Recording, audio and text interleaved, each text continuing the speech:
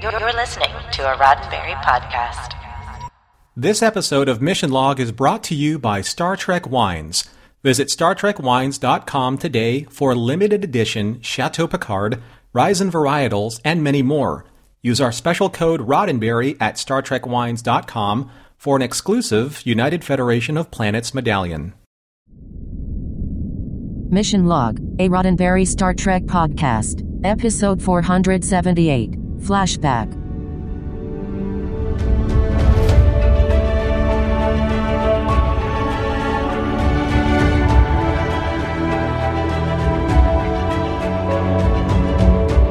Welcome into another episode of Mission Log, a Roddenberry Star Trek podcast. I'm Norman Lau. And I'm John Champion. Each week on Mission Log, we look way back, inserting ourselves into an episode of Star Trek to see if we can walk away with a moral or two, and seeing if the whole thing stands the test of time. This week, Flashback, the one where Tuvok needs Janeway's help, rescuing him from a repressed memory that just won't go away.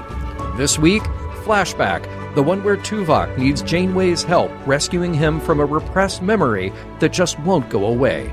Wait, John, what are you doing? I mean, I already said that. We're done with that part of the intro. No, I don't remember that. I tell you what, I'll check the playback while you tell everyone how to contact us. Mission Log is a conversation about Star Trek. Drop us a line at missionlog@roddenberry.com and join us on Twitter and Facebook at Mission Log Pod. While you're at it, leave us a review and a rating at Apple Podcasts or your favorite podcast platform. And please remember, your comments could be used on Mission Log or Engage on the Roddenberry YouTube channel. And now, here's John Champion with this week's trivia. Just as soon as you tell everyone how to reach us. I already did. Yeah, still don't remember that bit, but all right, if you say so. Flashback was written by Brannon Braga, but the seed of the premise had already been floating around for a while. While Brannon really created the majority of the story, there is an uncredited contributor, Julianne Medina. Julianne is a fan, and her story, Bridge of Sighs, was a piece of Voyager fan fiction that got her in the door to pitch. While the story does have to do with memory, it isn't quite what ended up on screen, but you can still find the original publication in the Kate Mulgrew Appreciation Society newsletter called Now Voyager, Volume 2, Issue 3. They ran it after Julian had already successfully pitched, but before the episode aired. It was directed by David Livingston, and David's job here really was to try to match the existing footage from Star Trek VI. Almost all the bridge scenes of the Excelsior were new, but of course he was able to use the existing exteriors and effect shots of the ship and the nebula. Now, the episode ran short. David kept the pacing pretty tight. Ran short by about 5 full minutes, so they had to create filler at the last minute. Specifically, one of those was that scene with Kes in Tuvok's quarters. That was added. Notice how they keep the pacing in there pretty slow. This was, of course, the 30th anniversary of Star Trek and 5 years after the release of Star Trek VI. Now, the production knew that DS9 were working on their own 30th anniversary episode. That would be Trials and Tribulations. But it would air in November of 96, whereas this one ran in September of 96, just 3 days after that magic September 8th Star Trek Day date. Also, in the original Trouble with Tribbles, it is worth noting that Sulu and Rand don't appear, which means that they are the only 2 regular cast members of TOS not to appear in DS9's tribute, and this became a thoughtful way to incorporate everyone as this milestone anniversary occurred. Now, about those recreations. The Excelsior Bridge had to be almost completely rebuilt. The helm console still existed, as did the view screen and a small portion of a wall, but that was about it. And what took Star Trek VI's crew 3 months to build had to be done in about 2 weeks for television, and they pulled it off only by cutting a few corners. What's more impressive, They built the entire set in 360 degrees, not just a partial to be filled in with blue screen. On top of that, Mike and Denise Okuda went to the extra trouble of lining up the animations on the bridge monitors with what was seen in the movie for the right timing. Let's talk about our guest stars. Well, it's hard to miss George Takei returning here as Captain Sulu, and of course the late Grace Lee Whitney in her last screen appearance as now Lieutenant Commander Rand. We also have a returning classic Klingon with Michael Ansara, who appeared as Kang in the TOS episode The Day of the Dove and the DS9 episode Blood Oath 2 years before Flashback aired.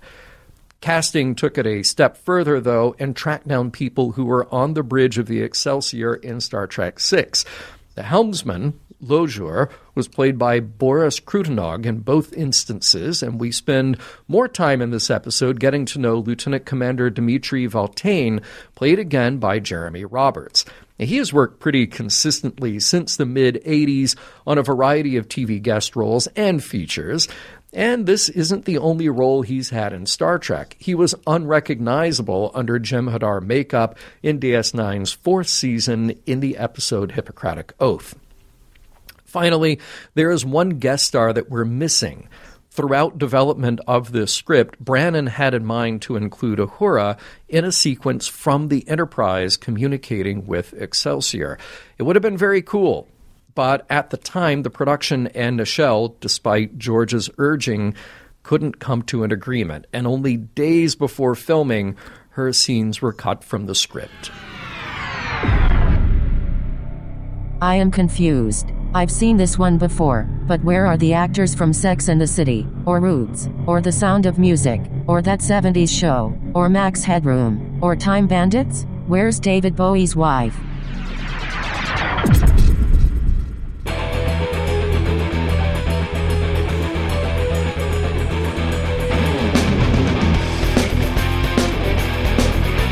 Prologue.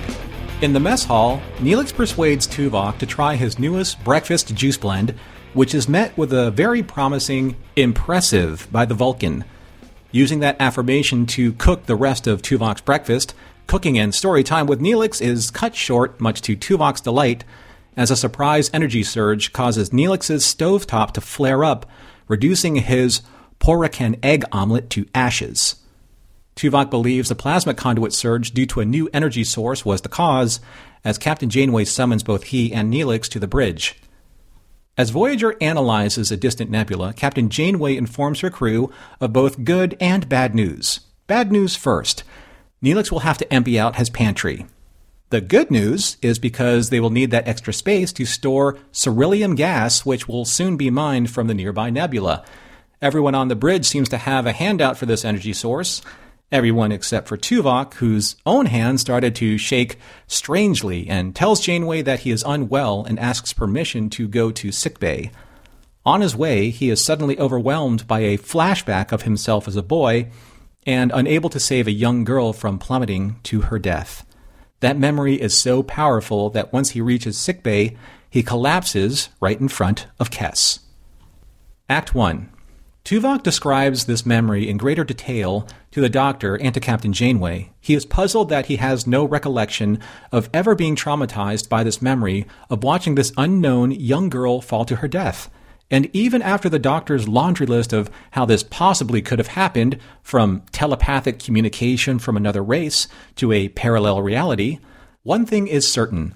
This was concerning enough for the Doctor to require Tuvok to wear a neurocortical monitor so that the Doctor can monitor Tuvok's health in the event of another attack. Later, in his quarters, Kes checks in on Tuvok to see how he's doing and to make adjustments to his monitor. It appears that Tuvok was in the middle of a meditative exercise using Kithara blocks in order to help restore a sense of logic and harmony. And even though she is there to help, Tuvok appears distracted, and Kes takes her leave knowing that he needs to focus on himself. The next day, on their way to engineering, Tuvok informs Chakotay that he spent 14 hours in deep meditation, but to no avail. Chakotay tries to be supportive, but when they reach engineering, Tuvok strangely advises Harry to sweep the nebula for any cloaked Klingon vessels. Knowing he is still being affected by disjointed and unfocused thoughts, Tuvok is once again seized by the flashback as Chakotay catches him before he falls to the ground. The Doctor believes the problem is linked to a Vulcan memory disorder caused by Talokan schism, and the only way to save Tuvok is to purge the repressed memory using the mind meld. Tuvok trusts only Janeway with this most personally intrusive procedure, and when they meld, instead of experiencing the memory in question, they instead find themselves on the bridge of a starship in the chaos of battle as Captain Hikaru Sulu emerges from a cloud of smoke. Act 2. It appears that Tuvok's subconscious has decided to bring him and Janeway to this moment of Tuvok's past instead. He tells Janeway that it is 80 years ago, that he is serving on the USS Excelsior, and that the battle with the Klingons they are currently experiencing actually happened 3 days earlier. Cut to 3 days earlier. Tuvok is preparing tea for Captain Sulu in the crew's quarters while Commander Janice Rand ribs him about bucking for a promotion. Janeway jealously remarks to Tuvok, "You've never brought me tea." Later on the bridge, Captain Sulu enjoys Tuvok's special blend, teases him a bit about sucking up for promotion, and basically tells Tuvok to relax and enjoy a joke every once in a while. When Tuvok returns to his station, he catches Janeway up on some personal history. Tuvok is 29 and serving on the Excelsior, which will eventually be an important factor in the upcoming Federation Klingon peace talks after a specific series of events, starting with the explosion of the Klingon moon Praxis, and soon to be followed up by his energy wave engulfing the Excelsior, which triggers the rescue attempt by Captain Sulu, who will set course to save two officers of whom he is fiercely loyal, James Kirk and Leonard McCoy. Tuvok overtly and publicly disagrees with Captain Sulu's defiance of the regulations. However, a very patient Captain Sulu extols what he believes are the virtues of serving on a starship: service, sacrifice, and forging familial bonds with those with whom you serve. In other words, let the regulations be damned. And with that understood, the Excelsior is then ordered into the Azure Nebula on its way to rescue Kirk and McCoy. Tuvok then suffers another panic attack at the sight of the nebula and breaks the meld with Captain Janeway, but not before seeing Tuvok's repressed memory. Act 3. As Tuvok lies unconscious in sickbay, the Doctor informs Janeway that Tuvok's condition is worsening, and that brain death is definitely possible if nothing can be done about the repressed memory. Later, in the Captain's ready room, Harry provides some data which proves that the nebula they are currently studying for their new Ceruleum energy source is similar to, but definitely not the same Azure Nebula that Tuvok encountered on the Excelsior 80 years ago, which hampers Janeway's investigation to any connection with Tuvok's experience on the Excelsior in Sulu's time, an era of Starfleet in which both she and Harry look fondly upon with a healthy sense of history and nostalgia. After Tuvok is safely revived, both he and Captain Janeway re-engage the mind meld and return to the exact time as before, of which both he and Janeway can no longer dismiss as coincidence. Janeway believes that if they go back further to when Tuvok first saw the nebula, that may hold some answers. When he does, he finds himself in his crew quarters and having a deeply philosophical disagreement with his fellow officer, Dimitri Valtain. Dimitri romanticizes Captain Sulu's desire to rescue Kirk and McCoy, and Tuvok is unable to understand the emotional illogic of such a decision. In fact, it was Tuvok's distaste with Starfleet's heavy human bias which caused him to resign his commission. But after confessing to Janeway that after a series of events which led him to Kholinar, then to creating a family with T'Pel after being so deeply affected by the Pon farr, he had a far greater appreciation of why his own parents pushed him so hard to join Starfleet, because it was only so he could gain a greater appreciation of the galaxy. However, his reminiscing is suddenly cut short by a red alert calling all hands to battle station, as Tuvok remembers being fired upon by a Klingon battlecruiser that decloaked inside the nebula. Act 4. As the Klingon battlecruiser looms largely in front of the Excelsior, Captain Sulu is hailed by its commander, Kang, who congratulates Sulu on his well-deserved captaincy. After pleasantries are dispensed, Sulu explains that Excelsior got lost in the nebula during a routine survey mission. Kang graciously offers to escort Excelsior back into the safety of Federation space. However, knowing that he's running out of time to save Kirk and McCoy, Sulu needs to escape without destroying Kang or his ship. He turns to Junior Science Officer Tuvok, who informs Sulu that the nebula is composed of several gases, one of which is Ceruleum, which Sulu knows is combustible, and orders Tuvok to light the proverbial match by firing a positron beam at Kang's ship, igniting the ceruleum and disabling the battlecruiser, which is now unable to give chase. However, after clearing the nebula, Excelsior is immediately fired upon by an additional 3 Klingon battlecruisers, and after being hit by volley after volley of photon torpedoes, Tuvok warns Dmitri that a plasma conduit behind his console is ruptured, but Dmitri doesn't leave his post and is killed by his exploding station. Tuvok and Janeway find themselves exactly in the same location and position as both of their initial mind meld experiences, as Tuvok kneels next to Dmitri and once again is seized by the memory of the falling girl. But this time, something is different, especially in the outside world, as the doctor's monitors inform him that Tuvok's synaptic patterns are now destabilizing at an alarming rate and that the mind meld has locked Tuvok and Janeway together. Even Tuvok knows that something has gone awry with the meld, which is made instantly apparent as Sulu can now actually see Janeway on his bridge. Act 5. Captain Sulu has security escort both Janeway and Tuvok off the bridge. However, Tuvok can feel a certain fluidity in his memory, allowing him to return them to a time when they are able to subdue Commander Rand and steal her uniform so that Janeway can disguise herself to remain inconspicuous on the bridge.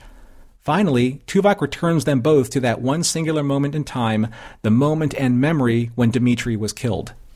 Knowing that time is running out, the Doctor has no choice but to apply a cortical stimulator on Tuvok so that he can bring him out of the mind meld using small doses of thoron radiation. And, as the treatment begins, the Doctor is startled to discover a third and completely different memory engram amidst Tuvok's and Janeway's. While the thoron treatment continues, Janeway observes a chaotic fluctuation between Tuvok's Excelsior memories to him as that helpless boy on the precipice to then seeing herself as a child in Tuvok's place, also failing to save the young girl from falling to her death. The Doctor isolates this third engram as being a virus, jumping from Tuvok to Janeway in order to survive. But the thoron radiation is too strong for the virus, and in its last attempts to survive, it cycles through dozens of scenarios of children unable to save the young girl from falling to her death. After Janeway and Tuvok are safely separated from their mind meld, the Doctor informs him that the virus survived as an embedded memory, and Tuvok then realizes when Dmitri was dying, the virus jumped and lay dormant in Tuvok's memory until he saw the similar nebula. The Doctor even posited that it is possible that the little girl may never have existed at all and was just a construct to allow the virus to survive this entire time. When all was said and done, Tuvok did sum up a bit of history for Janeway, that Captain Sulu and the Excelsior were able to play a pivotal role at the Battle of Khitomer alongside Captain Kirk and the Enterprise. And even though he himself is not nostalgic of those times in his career, he knows that Captain Janeway can be nostalgic for the both of them. The end. Thank you, Norman, for taking us back to those heady days of life aboard the Excelsior. The heady days of the 23rd century. Yes. Such nostalgia for that time. Mm-hmm. But let's start where the show starts, firmly in the Delta Quadrant. And it's, just a nice little scene at breakfast in the mess hall. And there's Neelix pouring some juice for Tuvok. Now, here's a funny thing. He says anthratic citrus peel orange juice, but in the captioning, yes, it's anthraxic. And I thought, my God, he's trying to poison Tuvok. Has it come to this already? I saw the same thing in the caption. I'm like, what is orange anthrax? And does this sound delicious to anyone? And, right. I would think not. It sounds deadly. Maybe Tuvok was right to be skeptical. But I love just giving that scene a little time, giving a little moment, and that stare down. Yeah. That stare down between Tuvok and Neelix was perfection. Mm-hmm. And I do have to look. I hand it to Neelix because I'm firmly in Team Neelix about this. He says, on Talax, it's a tradition to share the history of a meal before you begin eating. I love that. I'm the food nerd who wants to know where things came from and what the story is behind it. Tuvok, kind of a buzzkill if he's just not interested. That's a weird thing. I don't think that Vulcans derive the kind of pleasure out of meals that, say, humans do, like we do. Right? Yeah. At least they'll never admit it. More's the pity. Yeah. The vultures are circling. I love that. I thought that was a great line. It was delivered well by Robert when they were talking about the ceruleum gas. Everyone's looking for a handout, right? Well, I could use it for this. Yeah. I could use it for this. I could use it for this. I thought that was really funny. Right. Yeah, it was a nice bit. Since you love to point out time codes at 4:15 early in the show, I love the handheld camera in the turbolift. We get a full 360 of the turbolift. Very cool. It's David Livingston and his DP just being creative with the license an episode like this allows you. That must have been really tight, though. Tight. Absolutely. In there doing that circular scene. Yep. I admit, like, usually when the post-opening credits, like, roll, you kind of, like, watch them. You're like, okay. Then you get to the big guest star. But this is one of those times, because of the nature of this episode, where I got a little kind of misty-eyed nostalgic. I'm like, there's Grace Lee Whitney's name. There's Michael Ansara's name. There's George Kay's name. I'm like, these are the characters, these are the actors that, are part of my favorite, series era of Star Trek. So seeing them on credit again was really nice to see. Yeah, love that. Question to you, John. Question to everyone out there. Unless my memory isn't serving me correctly, is it ever bright? Ever in Tuvok's quarters? Like, is there ever a light on? It's like it's always dark or candlelit in his quarters. I think the brightest we ever got it was that nice purple on purple tone where he had the purple robe and he had the purple lighting in the room. I think that was about the brightest we ever got. Yeah. Otherwise, they have to fly by a sun to brighten that. Was it a haze of purple? It could have been. Okay. It could have been a purple haze. Yeah. By the way, speaking of it being dark in there, he has this line that he says to Chakotay the next morning, I spent 14 hours last night in deep meditation. How long is night on Voyager? Come on, dude. Like, I don't know how long your duty shifts are. I don't know how much recreation time you get, how much personal time, but 14 hours one night? Yeah. That's impressive. Did they adopt Deep Space Nine's 26-hour day? Maybe they did. Yeah. Maybe that's it. It's 13 hours of day with 14 hours. 12 hours of day with 14 hours of night. Wow. Mm-hmm. Yeah. All right, John. So this next one's for you or for anyone who's playing the home game. The Doctor mentions that the affliction plaguing Tuvok, or what Tuvok is suffering from, is called a Talokan Schism. Yeah, thank you. Thank you for dropping that in there. Much appreciated. So here's an interesting thing, and it kind of ties into Star Trek 6, but Tuvok, when he mind melds with Janeway, he does the double hand technique. Oh, yeah. And I think he's done the double hand technique this entire time that I've seen him do mind melds, like in the episode Meld with Lon Suter. What is it about the double hand technique now, like with Vulcan mind melds? I mean, in 6, it was done in a very aggressive, violating kind of way to achieve a certain goal, to extract information from Valeris. Yeah. But now it's that standard. I miss, correct me if I'm wrong, John, but I remember when Spock did it the first time, he did it so that he could feel, with one hand, he could feel a special individual connection with someone through different nerve endings and different connections with his hand. Right. Yeah. Right. Yeah. And I kind of always wondered, did it matter with species? But we've seen plenty of one-handed mind melds with humans as well. So, yeah. I don't know if there's any real rhyme or reason to it. I don't know if there's an in-canon rule about it. Let's talk about something that rules, though, and that is Sulu's heroic entrance. Oh, yeah. That was shot spectacularly well with the lighting and the smoke coming out. Also, very important time code, 1935, Space Teapot. Very important to see that thing in all of its glory. Was it when Tuvok was making the tea with the Space Teapot? Yeah. Was it resting on one of those kind of like those tea carriers, like that wooden, like an ancient wooden tea? Yeah, it was like the wooden block with it. Yeah, it was a whole thing. Yeah, it was right there in the middle of the room. Okay. That's what I thought. Yeah. Yeah. Is it like the special tea block on the special tea table? Is just, everything is there for that. Gotcha. Yeah. To sell that whole thing. I loved Rand's 23rd century clipboard. It reminded me of like the clipboard when she was yeoman that she would hand to Captain Kirk for the captain's log, but it was so sophisticated now. Yes. Yeah. It was a nice little update there. Funny reference to Sulu's portrait at Starfleet Academy. I mean, how inaccurate could it be?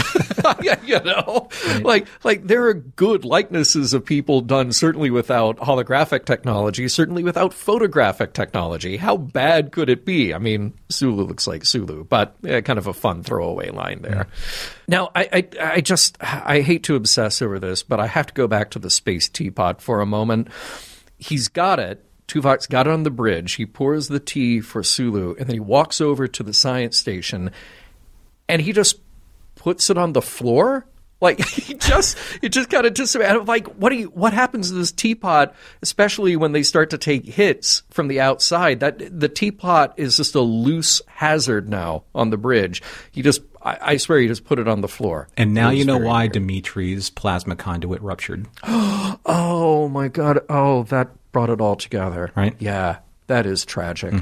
I will say this, Excelsior looks wonderful in space, and that bridge set, I gave you the story about it in trivia, it looks really good. And I really like how they made that look more professional and more comfortable after Star Trek 3. Because in Star Trek 3, it looked like a joke. But then by the time you see Sulu in the captain's chair, it looks cool again. Right. And it looked cool again in this episode. I mean, there was a huge kind of like design shift with, say, the aesthetics from 2, which kind of informed the bridge of 3, when Sicking was in the chair, and then had Miguel Ferrer, as his navigator. But then in 6, there was this huge shift, with the L-cars, with the darker aesthetic, with the industrial flooring. So, that was, it looked... It looked like where we should have been, and we finally got there. But, I have to be honest. I thought it was a little weird to watch, say, as good as David Livingston directed this and as good as they tried to recreate the scenes from 5 years ago, it was a little strange to watch the reenactment of those scenes, especially, when the teacup hit the floor and then, Sulu yells for shields, et cetera, and especially when you're changing the ratio from, 16:9 to 4:3. Yeah. Just to talk about a little bit of the technical stuff. Sure. Yeah, and that is one of those situations where, like, okay, I think they use that insert of the teacup. I think that is directly from Star Trek 6. But then a lot of the shots that they had to recreate, they tried to land when everybody sort of shakes and then hits the floor. They recreated those scenes and they tried to get people to land in exactly the same spot. Sure. But it just shifts it because of that aspect ratio. You can't do an exact recreation, and those show they show their limitations. So anybody who's listening to this, if you didn't, it is kind of a cool experiment to go back and watch those scenes from Star Trek 6. I do like this line that Janeway has referring to the crews of the 23rd century, a different breed. Imagine the era they lived in, and talking about the limitations they had. And I do appreciate it, those times that Star Trek looks at its own history that way, its own internal history that way. It's just kind of a fun thing. We may come back to that in our discussion. Timestamp for you. I have 26 minutes, 20 seconds. Janeway is drinking her coffee from a Picard-style glass mug and not her signature aluminum black-handled mug.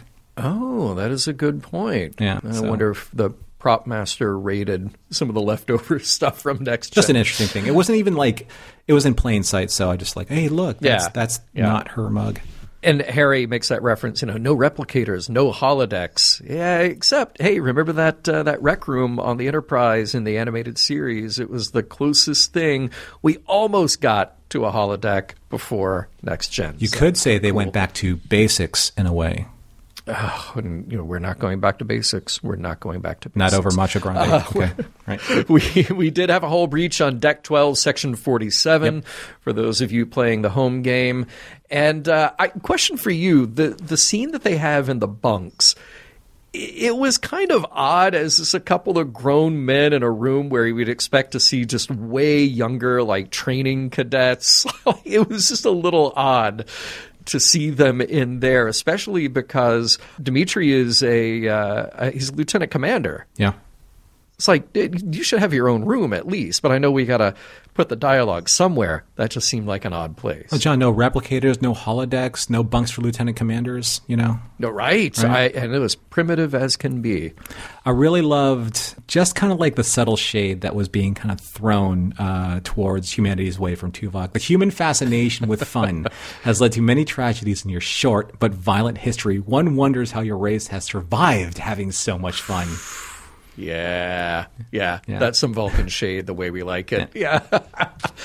Very interesting to fill in the biographical gaps here about Tuvok, that he left Starfleet for over 50 years. So, first of all, kids, never too late to go back to school again. Mm-hmm.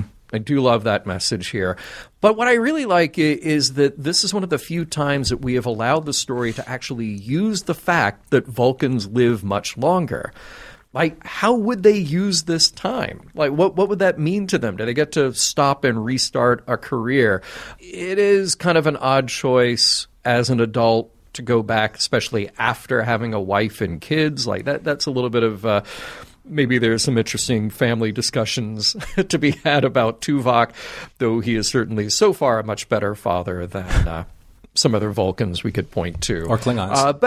Or Klingons, for sure. But yeah, it has always been kind of part of the Star Trek lore that Vulcans live longer, but we don't really explore that much, other than kind of the convenience that, well, you have Sarek in his 200th year, at least, when he meets Picard, but it really just serves the purpose to say that he is very old and he is very frail, as opposed to this, where you get to explore, well, what happens in the intervening years?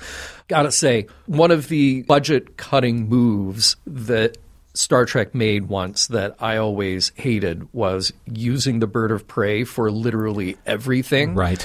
When you've got this perfectly gorgeous Klingon battlecruiser right there, and I am so glad to see Kang in command of that ship, because I love that design. Yes, and I know that he had a certain aesthetic for Blood Oath. I understand that he had to look a certain way, but he really did look like the right look for, say, the Klingons that were, obviously redesigned for the motion picture, that Mark Leonard played, originally in the motion picture. He looked correct, in that look, in that aesthetic. And that, by the way, that was a script note to point out that, hey, this Kang, he is the same guy. Right. And we do see him on DS9. He's got to look like a modern Klingon, but younger. Right, exactly. Yeah. And I thought he looked great. Here's the lovely thing about seeing that battlecruiser. So you have this, and it's obviously modeled after what we saw in the motion picture. But you're right, we haven't seen that since the motion picture. And I think in the continuity of the motion picture's era, it's the only time that we actually see it after the motion picture ever. Oh, man, I think you're right. Right? Wow. Oh, that pains me. That pains me so much. Something that I know that was manufactured, maybe for the reason of having this 30th anniversary show. Who doesn't love seeing like nostalgia collide, on itself, with the modern era? I think that if for anything, I did love seeing Captain Janeway in a monster maroon. But not just a monster maroon. Like they didn't fall into the trope of swapping a uniform and having that uniform fit. It was Rand's uniform. Grace Lee Whitney has a different body type than Kate Mulgrew has. So it was nice. It was kind of like falling off of her was too big, but it was nice seeing Janeway in that uniform and letting those worlds collide.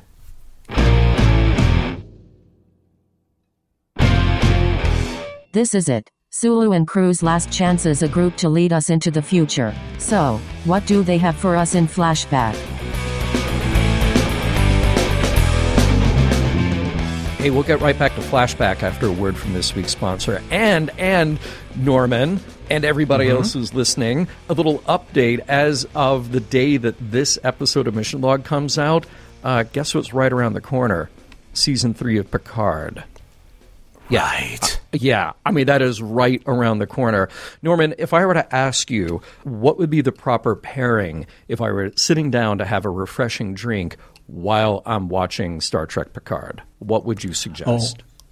I would suggest, let's see, a bottle of Chateau Picard, obviously. Oh, themed appropriately. Yes. Yes. From StarTrekWines.com. I think that's about as good a suggestion as you can make. And what's cool is if you go to StarTrekWines.com, you've got 3 Chateau Picards to choose from.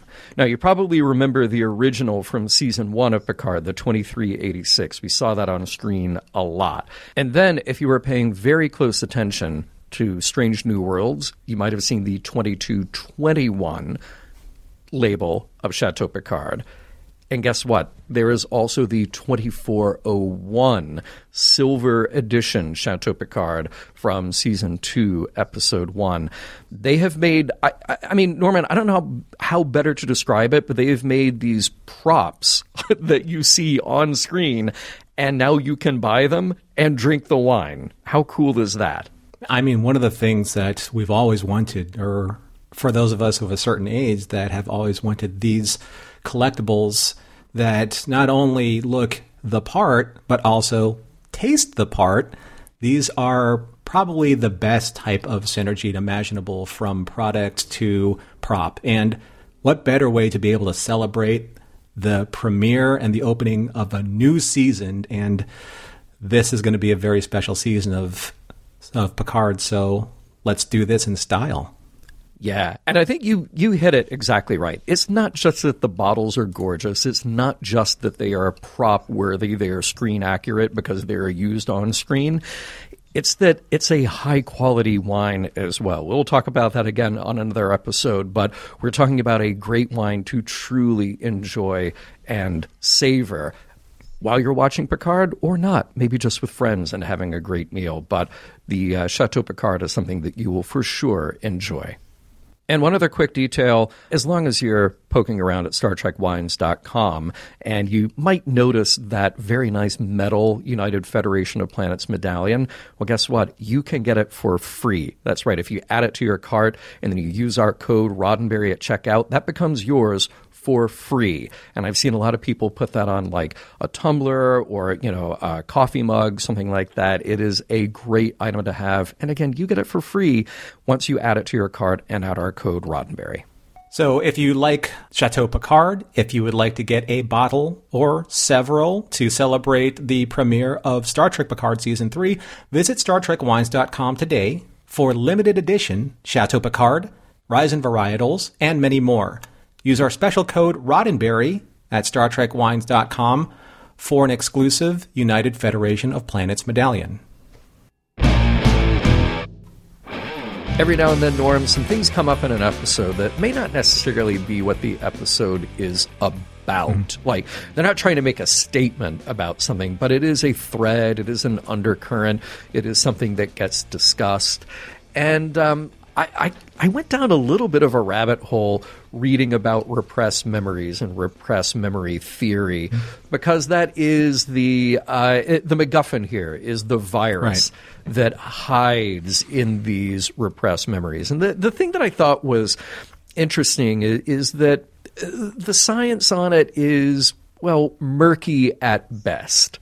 The science on it essentially says, hey, look, we're well aware that people consciously repress memories. Like, this is a thing that we do because those memories may be very uncomfortable, they may be traumatic, and this is a coping mechanism that we do as active participants in our memories and in our consciousness. And then sometimes those memories come back because they can't help but come back.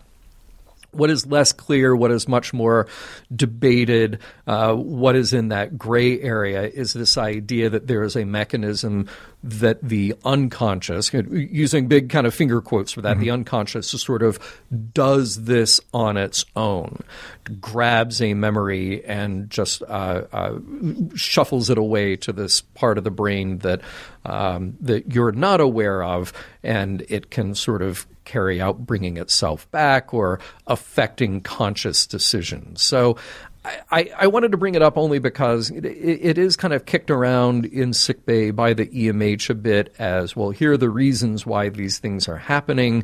Here's what the virus is doing. And, of course, it is science fiction. We can say that the virus is doing whatever we want to say it's doing, But it is still one of those places that the science is definitely not settled on it. And if we are trying to be very clear about what is understood, well, you have to take everything with a grain of salt, let's say. Sure. And, I think that if we actually had the opportunity to be able to live from now, like to the 24th century and kind of like watch the technology and the science evolve into understanding memory, that would be really a unique thing. But I think for right now, at least with the study that they've done so far medically, and technologically in terms of, memory understanding, it's so vague because there are so many things that trigger memory. And in this case, it was, Tuvok seeing the Azure Nebula, in the Delta Quadrant.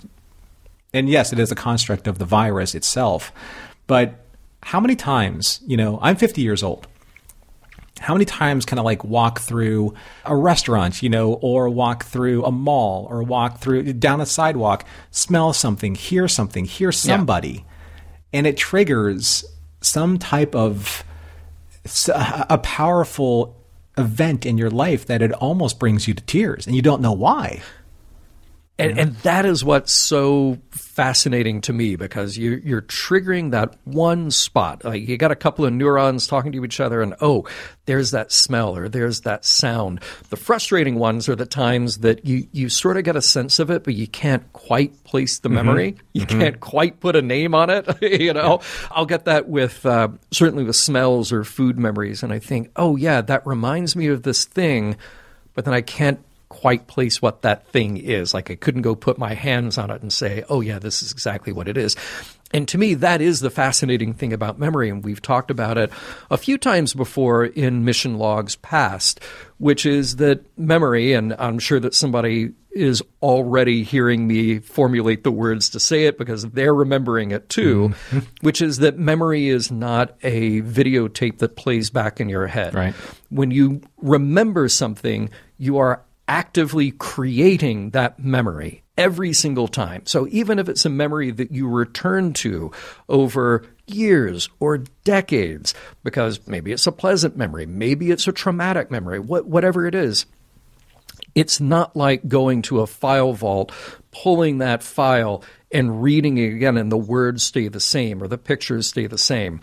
It changes every time because you are actively creating that memory when you remember it. Right. And I think that's one of the coolest, most important, sometimes scariest things to remember, because that's how those memories can get changed way easier than we want to believe. Yeah. And it's also part of the human experience. Like there's the truth of the memory, there's the truth that you believe that you remember, and then there's the experience that brings you to the truth of what you think you remember, right? All of those different checks and balances filter that which you believe is the truth. So it's a very powerful thing. And I don't think that because it's so signature, like a fingerprint or like a snowflake, I don't think that even the studies of memory can never be 100% accurate, because you can't chart and you can't recreate the experience of so many different nuances, right? That forge not only the memory, but the recollection of that memory, right? That, I think, is probably the most important thing. It's not that you can put it into some type of an equation, right? It has a control system that you can recreate over time, because the control system is constant. It's never constant when it comes to memory, right? Right, of course, yeah. Well, let's talk about something that happens in this episode that I thought is such a standout moment and really definitionally about these characters, which is young Tuvok going right up to Sulu in the captain's chair. Sir, as a Starfleet officer, it is my duty to protest. Yes, it is. Yes, it is. And Janeway is right. The Tuvok was right. I was a little surprised at Rand's response. It seemed a bit presumptuous of me for her to relieve him of duty. Like, I'm pretty sure that Sulu can handle himself here, and I'm not sure if that is the appropriate protocol, that a lieutenant commander can decide to then just move an ensign off duty while he's having a conversation with the captain. Somebody can certainly correct me if I'm wrong there. I know that we had to work Rand into the scene, and that gives her a bit of authority. It gives her a little bit of a presence there. All that being said, Sulu's speech was so solid, and it was so Star Trek, and it gives us all that lesson in loyalty. And I just, what is more Star Trek than you can hear Kirk saying the same words? Let the regulations be damned. That's what we want out of our heroes. Right. Whether it's the right thing, we could say sort of by layers of protocol, whether it's the right thing or not. It is ethically, it is morally the right thing. It's what we want to see from our heroes, and it's certainly what we want to see from our heroes in Star Trek. Well, I mean, Kirk eventually, I mean, he did say it. And I think that a lot of what Sulu was saying was kind of lifted from Amok Time when Kirk said, like Spock has risked himself a dozen times over. Isn't that worth a career? Mm-hmm. Right? Or he's risked himself for me a dozen times over. Isn't that worth a career? I think that there is a really interesting dichotomy between like the Star Trek of old and the Star Trek of new, where and maybe that's what the message is here, where there is a certain type of stick-to-itiveness to the rules and regulations, but then there's the theoretical and there's the actual. Right, there's the theoretical of I'm going to devote myself to Starfleet. I'm going to devote myself to learning the regulations and following them because that is what a career officer does. That is essentially what a Vulcan does. Not to deviate from regulation 102.4.6.7. Like that to the nth degree. Yeah, right. That's what they do. Right. But I think what Sulu was getting at, and this is what Kirk was getting at most of the time, is that you just can't follow regulations to the point of blind ignorance. You have to follow what is called for at the time, whether it is violating the prime directive in order for a greater good, because if you do, you still have to log that and still have to justify like why you did that. But at the same time, though, look at the consequences of the action, right? Look at the consequences of the decision. That's where this is so interesting about Tuvok. I mean, look, he's in Starfleet, and then he takes a little 50-year break, and then comes back. And the few times that we've seen him in a command situation or a leadership situation, he hasn't really risen to the challenge. And I wonder if it is, it's certainly the opposite of Spock. Spock went through Kolinahr, but had to stop himself before he got to the end of it, and had to reconcile the human and Vulcan parts of himself, had to reconcile the idea that he couldn't be a whole person unless he embraced the emotional part of his being.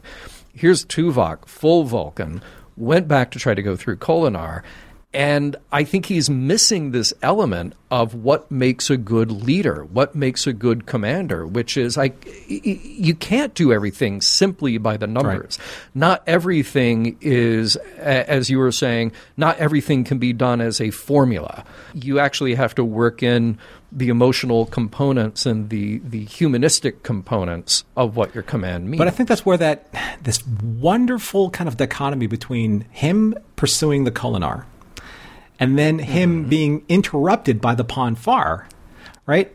Right? Yeah. And the great kind of like the dichotomy between those two philosophies, and probably the two most stringent I've seen in Vulcan culture so far, is you have the Kolinahr, which is like this unyielding devotion to logic, right? To be able to purge yourself from all emotion. But Pon farr is such a primal urge to be able to do to mate that one time with that one person who's going to share you're going to share your life with, and this one's T'Pel.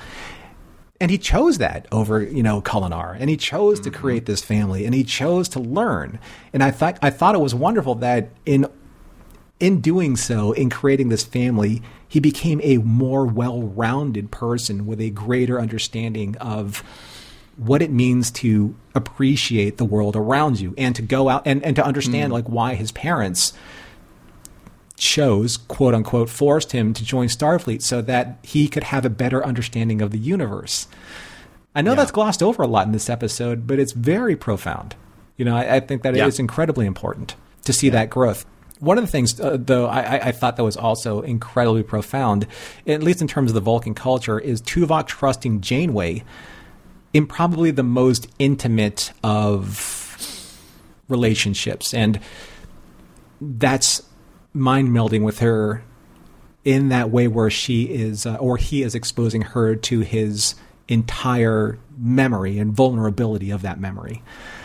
Yeah. Now, I wanted to bring up something. I did a little bit of research, did a little bit of a deep dive. I, too, went down that rabbit hole. And I'm going to cite Paul Thagard, Ph.D., and an article that I pulled from Psychology Today, posted October 9th, 2018. And the topic is his hot thought, what is trust? Okay, because Tuvok trusted Janeway with the mind meld and seeing into his past, right? He says trust is an emotional brain state, not just an expectation of behavior. and I'm going to quote him on his article. In this article, Paul states that, quote, my forthcoming book, Mind Society, which has now been published by Oxford University Press in 2019, proposes that trust is a brain process that binds representations of self, other, situation, and emotion into a special pattern of neural firing called a semantic pointer. Emotions, like trust and love, are neural patterns that combine representations of the situation that the emotion is about, appraisals of the relevance of the situation to goals, perceptions of psychological changes, and sometimes representations of the self that is having the emotion. Understanding trust through this specific emotional context does give the greater weight to Tuvok's emotional vulnerability. This is me now talking, for choosing Janeway as his most trusted non-family member on the ship, or the closest family member he has on the ship. That's a very interesting idea when you really think about it. It's associating trust and an emotion to a Vulcan. Yeah. Well, all right, so here's the thing. I think absolutely if you were to try to corner Tuvok about this, Tuvok would talk your ear off about how trust is the logical result of his logical decisions and experiences. But I love, because all it takes is a McCoy type to come along and say, no, that's an emotion. Right. Come on, are you out of your damn Vulcan mind? It's an emotion that you are feeling. You have a feeling that you can put your trust into this person. It may be earned over their years of experience together, but Vulcans all along having this simmering, seething pool of emotions that are just under the surface they have to keep in check. Well, one of those that clearly they have to let out every now and then has to be this feeling of trust, or else, I think they would be completely frozen in their ability to do anything, because trust is what allows cooperation. Mm-hmm. And if you didn't have that, how do you build a society? How do you build families and friendships? And in a place like this, the trust to keep people alive in a starship 70,000 light years from home. Well, bringing up trust again, and I want to quote that's something that Tuvok said. So Tuvok said, on the ship, I trust you more than anyone else. Okay, so understanding what Dr. Thagard said about trust being an emotion, so doing the math, trust, i.e. emotion, i.e. he trusts Janeway. He has an emotional connection with Janeway, which is more than anyone. Right, more than anyone, and it's kind of antithetical to what we understand about Vulcans. So I know that we've said before that it's not that Vulcans don't have emotions. They choose to either suppress them or not access them. So this here is probably the most emotionally vulnerable that we've seen Tuvok admitting that not only, one, can he trust Janeway, but two, he trusts her implicitly enough to be able to see the deepest, darkest parts of his own past, of his own memories, in order for them to reconcile this situation. But what a fascinating concept that such an emotionally repressed race by design, has to lean into that kind of vulnerability in order to be able to move forward.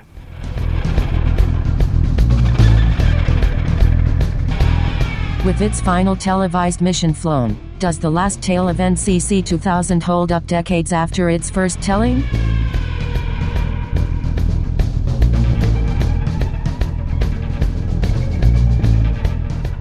Welcome into another episode of Mission Log, a Roddenberry stretch. Hang on. Sorry, I was having a little flashback there. I apologize. That was just as good as me doing the thing with the Hagemans. But here we are at the final act of our discussion of Flashback. You're kicking off the not only the third season of Voyager, but the 30th anniversary of Star Trek at the time that it was released. So a lot to unpack here and to discuss, really seeing if it stands up and if there are some morals, meanings, messages to be found. So Norman, tell me and tell our audience, does this episode hold up for you? Nostalgia is a really, really tricky thing. That's one way of putting it. ... Yeah, nostalgia is a tricky thing. Because you never really know, like with nostalgia, whether or not a story stands on its own or because it's really good and nostalgia is weaved into the product and the end product, in the way it's supposed to be used, or if that product is afloat simply because the global nostalgia is keeping it afloat. And I think that Flashback as an episode is more of that than, say, a strongly conceived story with nostalgia in it. Mm-hmm. And I'm sorry, I know that is probably going to upset some people because this is a big anniversary episode, but allow me to explain myself. So I think the story is a bit convoluted, like when it comes to telling a purely narrative through line. And mostly because I think you have like these legacy characters like Sulu and Rand and Kang, and they're on screen. And when they're on screen, you pay attention to them maybe more than you pay attention to the story. Mm. So sure, I mean, for audiences of a certain generation like myself, and I'm not going to speak for you, John, but I'm thinking maybe for yourself as well, it's a thrill seeing and hearing names like Sulu, Rand, Kang, Spock, McCoy, Kirk, right? The Excelsior, Kittimer. These are things that resonate with us in our fandom on a different level, as opposed to, say, details that weave a story, into a very quality product. Does nostalgia add to this episode as a whole, or does it detract? That's like the big question. Mm-hmm.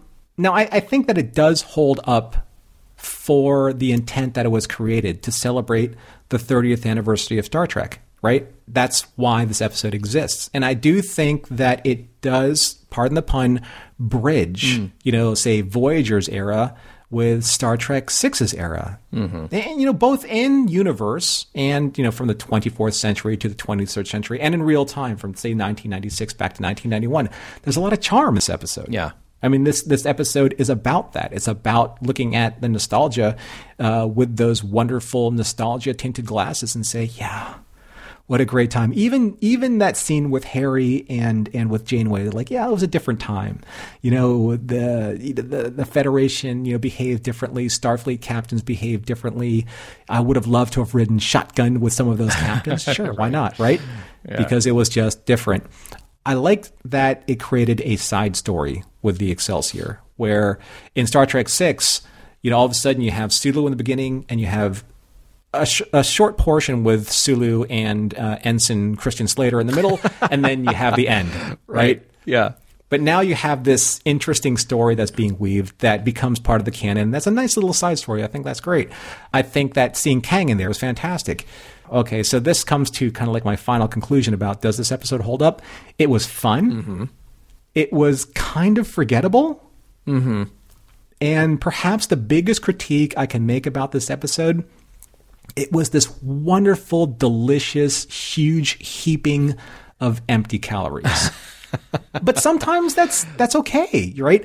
It's just a very average episode. My biggest takeaway, and maybe this may happen in the future, I really think that they should remaster this episode and package it with a 4K remastered Star Trek VI. Oh, like the way that they did with, Trials and Tribulations, as they remastered that to meet the quality standards of original series footage to today's footage. Yeah. So I find nostalgia to be a very interesting thing. When it's done well, it's done well. And when it's not done as well, it's still done well. It's like pizza. There's rarely that you ever get like terrible pizza. There's good pizza. There's excellent pizza. There's mediocre pizza. It's still pizza. Yeah. It's still Star Trek. It still scratches an itch. I just wish it was a little bit more profound. That's all. Sure. Yeah. I'm pretty much on the same page as you. From a production point of view, you have this age-old problem that Star Trek faces the longer it goes on. There's only so many stories to tell. So how do you do, say, a holodeck episode without doing another holodeck episode? Or in this case, how do you do a time travel episode without doing time travel? So you have to invent the back door to go tell the story you really want to tell. And that's okay. At a certain point, I hope that most people, you don't really care what the premise is to get us into the story, because Star Trek already asks you to swallow a lot of, kind of fun, nonsensical sci-fi ideas just to get you to the entry point to tell the story. So really, the premise here, the brain virus that's making Tuvok experience these memories, it's just an excuse to get us where we actually need to be. And where we actually need to be is just kind of an excuse to hang out with our beloved crew. And that's really what this is. It is that 30th anniversary attempt to say, hey, we didn't forget everybody who was part of TOS. Rand was gone from TOS by season 2. Sulu was not in Trials and Tribulations. We got to work them in somehow. Here's this sort of side door to be able to tell their story and tie it into a much beloved movie, which is fine. I'm glad to see that as a footnote to Star Trek VI, just to get a little bit more of what they were doing. But here's sort of where it ranks. And I don't like to do rankings on our show. I don't like to do rankings on Mission Log because that's really not what we're about. We're just about the idea of an episode.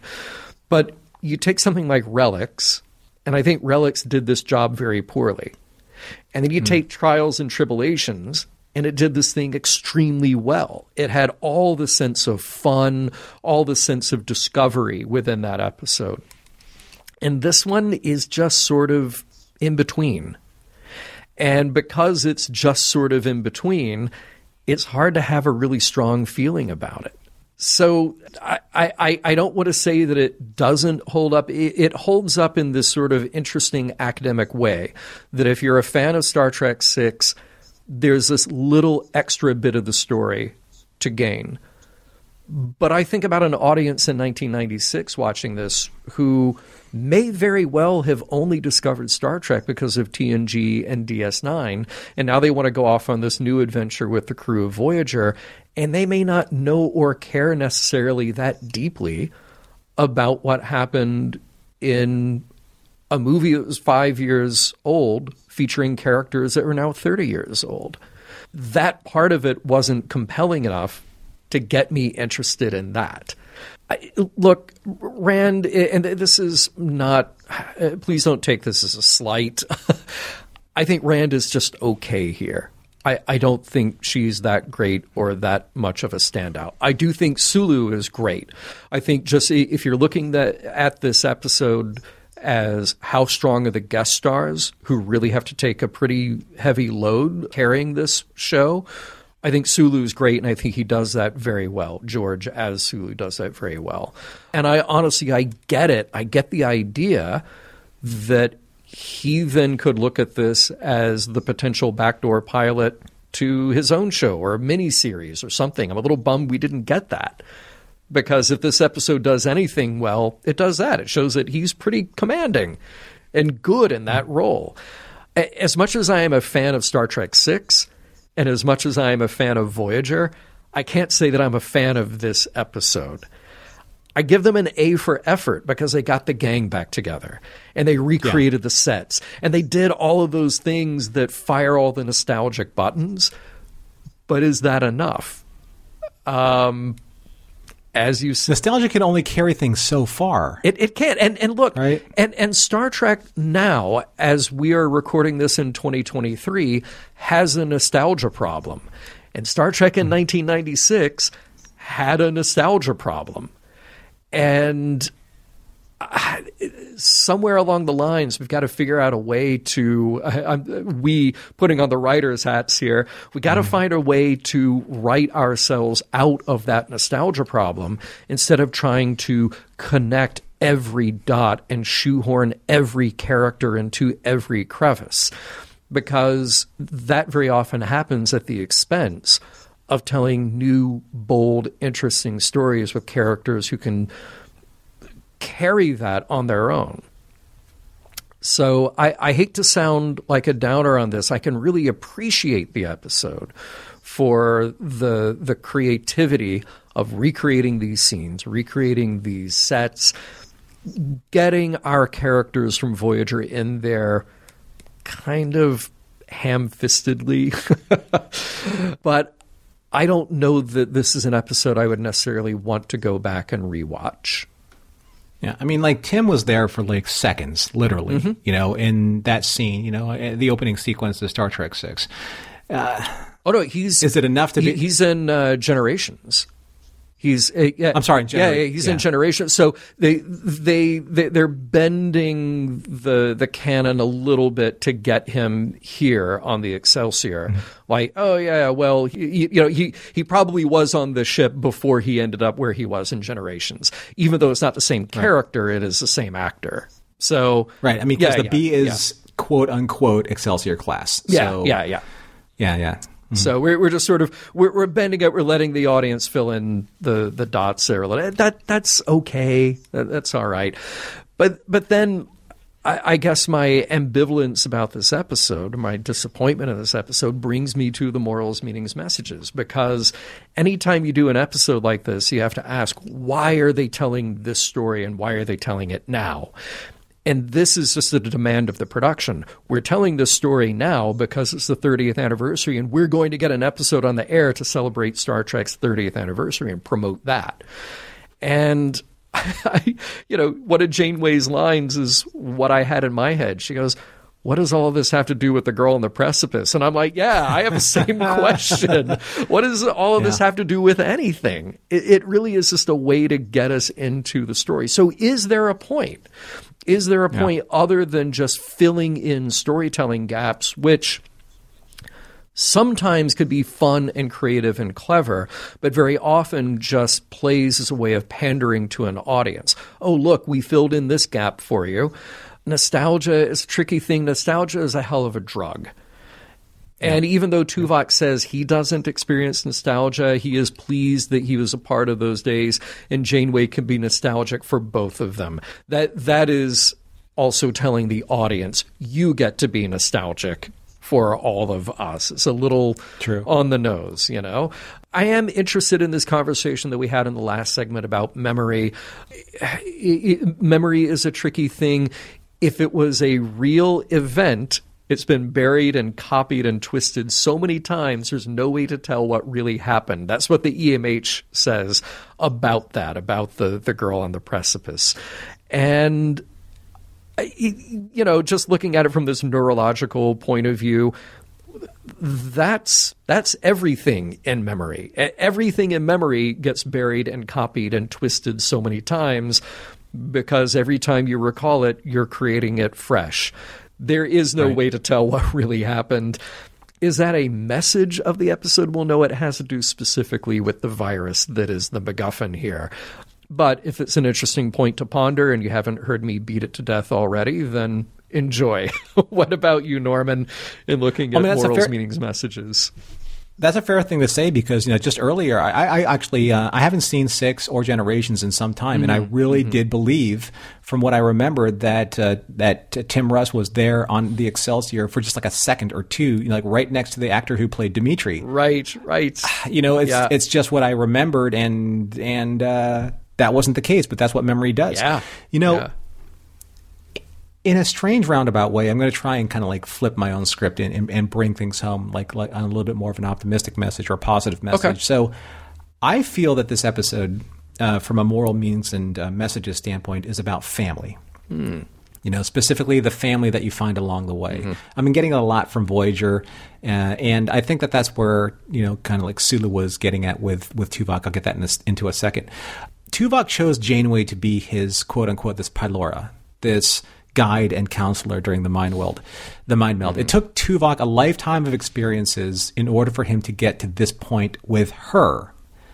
But it didn't start that way, as we saw in this exchange with Captain Sulu. Sulu said, "You'll find more that happens on the bridge of a starship than just carrying out orders and observing regulations. There is a sense of loyalty to the men and women you serve with, a sense of family. Those 2 men on trial, I served with them for a long time. I owe them my life a dozen times over, and right now they're in trouble, and I'm going to help them. Let the regulations be damned." Tuvok says, "Sir, that is a most illogical line of reasoning," and Sulu says, "You better believe it. Helm, engage." When I was younger, I felt more like Tuvok. Maybe we all do when we're younger, when we think we know everything. Where order and discipline and structure were exacting and inflexible. And believe me, this is where my career goals were concerned. But, 30 something years later, right? I lean maybe a little more towards Sulu's philosophy and outlook on life. That it's worth taking risks for those who have given so much to you. Because you may not be sitting where you are now if it weren't for the risks that people in your life took for you. In other words, Sulu can enjoy that cup of hot tea now because at one time someone had to risk their life to try and get him that pot of hot coffee earlier. Mission Log is produced by Roddenberry Entertainment. If you'd like to support us directly, you can do so at patreon.com/missionlog for early access to shows and the Mission Log Discord. Our website is missionlogpodcast.com, and for more Star Trek news and discussion, visit trekmovie.com. On the next Mission Log, The Chute.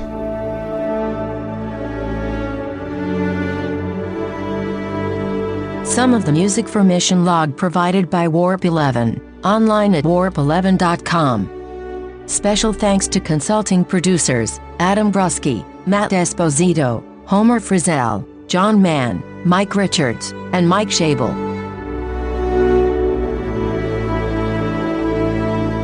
The strangest thing just happened. I feel like I just ran a really old subroutine. Time to run a diagnostic.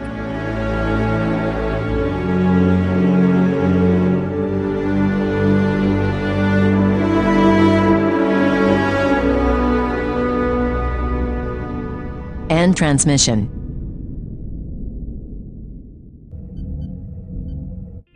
This is a Roddenberry podcast. For more great podcasts, visit podcast.roddenberry.com. When facing a family law matter, it can feel like an overwhelming and never-ending court process. It's vital to know that things will look better on the other side if you hire legal counsel with the skill and compassion to help. At Stengy Law Firm, we represent clients in difficult family law matters every day. Visit FamilyLawRepresentation.com to schedule your consultation. That's FamilyLawRepresentation.com. Stengy Law Firm, here to help you rebuild your life. Stange Law Firm has an office in Wichita. Kirk Stange, 120 South Central Avenue, Suite 450, Clayton, Missouri.